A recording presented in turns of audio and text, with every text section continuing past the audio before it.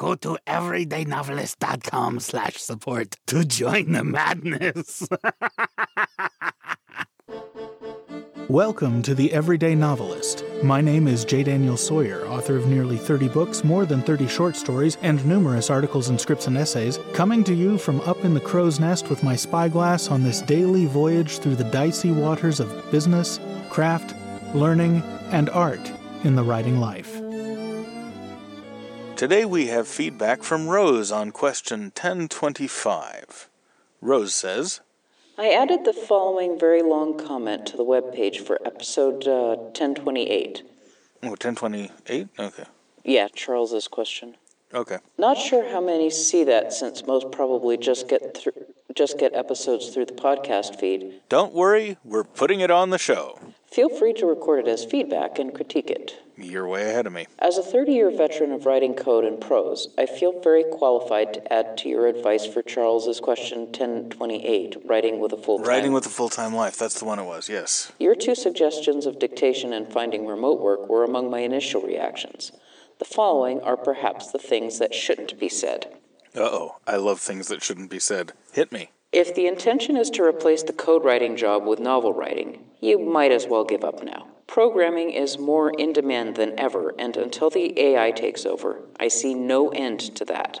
I purposefully get myself fired almost annually with the intention of taking time off to write, and I always have a new job lined up much too soon.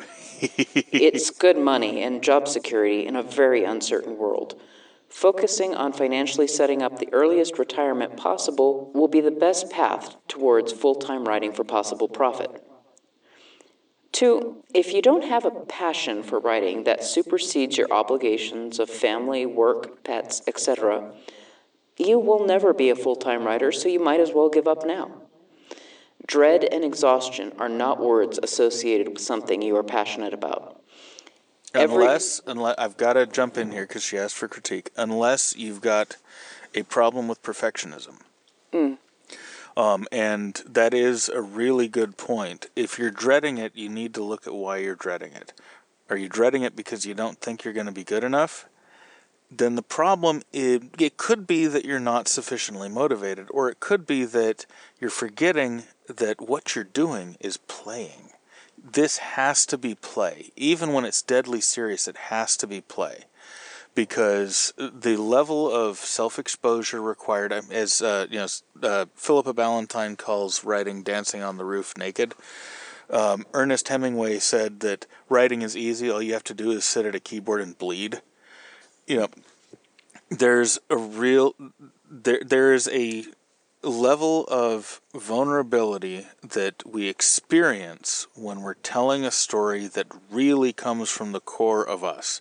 No matter how frivolous that story is, no matter what the audience will wind up seeing of us, there's a level of vulnerability in the creative process that is very, very threatening. And a lot of people cope with that by getting perfectionistic. And if that's what's happening, it might be that you don't have enough passion to overcome that resistance, or it might be that you just have to overcome that resistance because that's what you need in order to be happy otherwise in life, and writing can be therapy. But you have to engage with your writing as play rather than as job performance. There's two kinds of performance. There's the kind of performance you do when you're standing up in a crowd full of drunken friends and telling them the story about that time you got arrested in high school and you got a good one over on the cop or something. That's the kind of performance you want to be doing. The kind of performance you do when you stand before a review board and argue that you deserve to keep your job even though they're cutting the bottom 10% of the employees and they're interviewing everybody to make them justify the luxury of working at this place. That's a different kind of performance. That's not play. That's not the kind of performance you can get good art out of. Now, there are some great artists, Douglas Adams leaps chiefly to mind, for whom writing is like pulling teeth.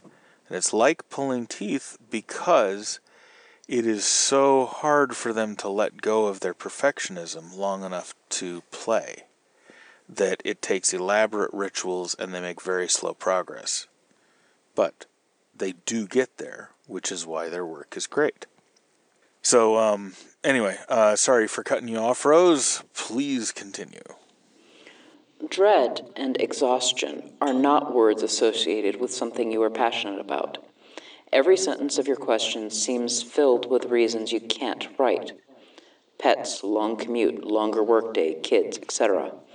Almost seems as if you have constructed a life that serves as a scapegoat for your failure to write. Now there's something really interesting in there too, because there are people that we both know, Kitty and I, who have as this far-off dream, I want to be an artist, I want to be a writer, I want to be a musician, whatever.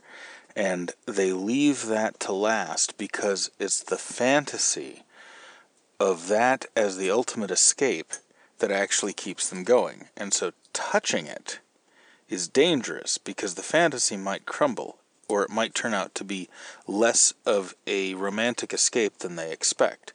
And so they put obstacles in their way to keep that from happening. And if your writing has this totemic sense for you, it's worth sitting down and having a long conversation with yourself, maybe several long conversations over a few weeks, where you suss out where the symbolic value of writing ends and where the actual ambition and desire begins. You have to be willing. It's like almost everyone I know had that perfect crush in high school. The one that they didn't ever want to approach. They were in love with them from afar, and they didn't want to approach the object of their affection because what if they say no? It's easier to imagine the perfect romance if you don't ever threaten it with reality. Because there's what if they say no, and that's horrible, but then there's what if they say yes? If they say yes, then I'm going to get to know them. Then I'll spend enough time with them that I'll realize that they fart sometimes, or that they have bad breath, or that they're not the person that I have imagined them to be. None of this is conscious, except for maybe the what if they say no part, or the what if they say yes, then what'll I do? But this is all roiling under the surface. And if Rose is on to something here, then one of the things that might be going on is that your writing might have a totemic value to you that you have to actually be willing to destroy the totem in order to pursue the reality. Just like when you fall in love and get married to someone, a big part of that process is destroying the idealized version of them that you fell in love with and learning to love the version of them that's real, that you're in touch with every day. And relationships that do not cross that bridge fail, and they often fail ugly. This might be easier to take than the more common worry that your writing will not be good enough. None of our writing is good enough until it is. Rose, we're on the same wavelength. Finding stolen moments in a day of obligation is never going to work. Writing can't be your lowest priority. It has to be up at the top, like a sick child or making whoopee. Sure, you need to earn a living to support your family, but if you don't have savings and a support network, you shouldn't have had kids yet. If your partner does not support and encourage your writing, you might as well give up now. If they see it as taking precious time away from them, you are taking precious time away from them. Happy spouse, happy house. But that goes both ways. You should be asking them how you can find the time, not Dan. Yeah, that's very true. I covered this in chapter 1 or 2 of Becoming an Everyday Novelist in some very stark language, and it might be worth picking that up and reading that. It's not too much. I think the book is like $10 or $12 in paperback and $4 or $5 in ebook.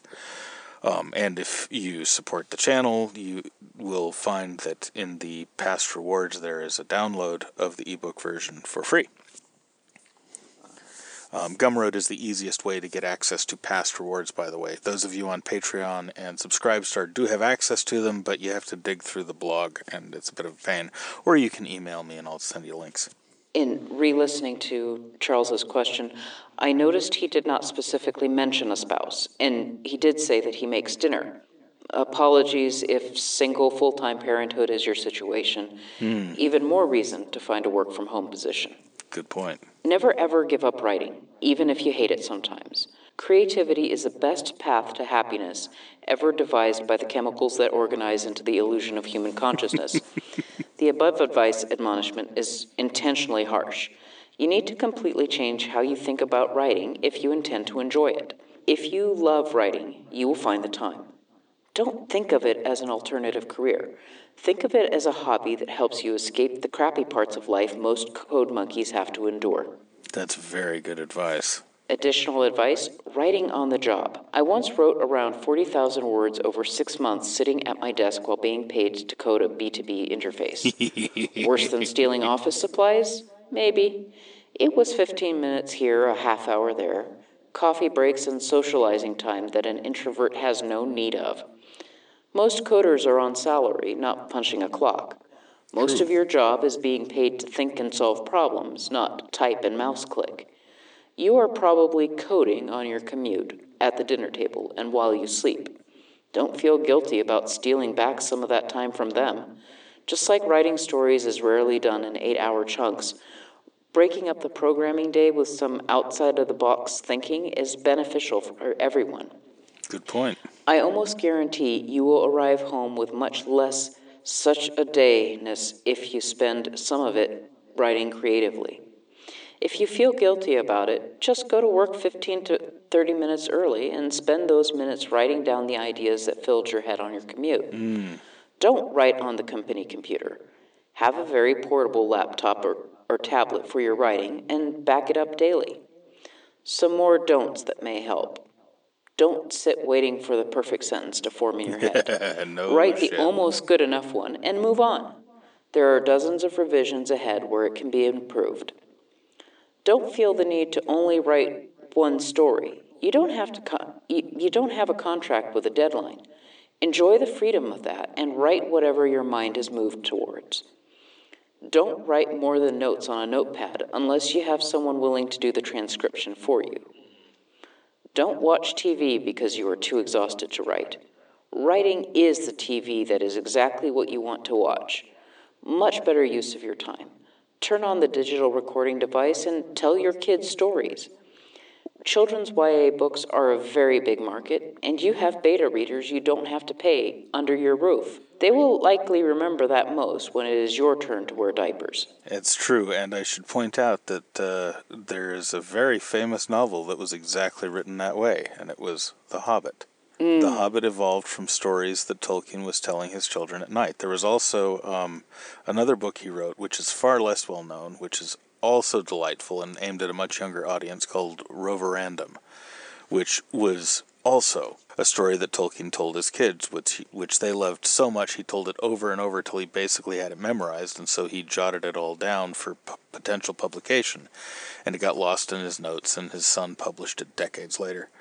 But it's a delightful story, and that's a really good point. You can tell your kids stories and then turn them into books.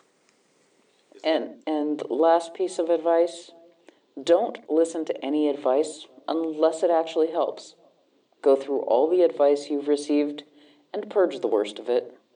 Most importantly, never stop writing. Absolutely. Thank you so much, Rose. That is fantastic. I hope, Charles, that is useful to you. We might have one or two more feedback. The audience came through for you in a huge way. Hopefully you'll find some of their stuff very useful. Good luck, and we'll see you tomorrow. The Everyday Novelist is written by J. Daniel Sawyer and presented by J. Daniel Sawyer and Kitty Nakian, and is produced by Artistic Whispers Productions, Incorporated. The text is copyright 2021 J. Daniel Sawyer, and the production is copyright 2021 Artistic Whispers Productions, Incorporated. This podcast is released under a Creative Commons Attribution Non-Commercial No Derivatives license, and all other rights are reserved to their respective owners. Join the conversation. Submit a question, leave a comment, or a creative death threat. Or find me at jdsawyeronminds.com or hit me at feedback@jdsawyer.net. We can't do it without you. Dateline. The future. Humankind stretches out to the stars. Maybe they go on generation ships. Maybe they live on space stations. Maybe terraforming bases dominate the worlds of tomorrow. In these hostile places, only two things seem certain. With people come conflicts. And in manufactured environments, the wrong kind of conflict will damage your air supply. So forget regular guns, needle lasers, ray guns, and anything else that can screw up your habitat. I want stories where the violence and conflict depend on ingeniously adapting ancient weapons to future environments, where this technological shift solves old social problems and creates new ones, and where cultures and religions arise around those weapons and provide them contexts, both accepted and outlaw, within their societies. Give me swashbucklers, knife fighters, booby trappers, baton wielders, pirates, mafiosos, Robin Hoods, cops, priests, robbers, fugitives, and assassins.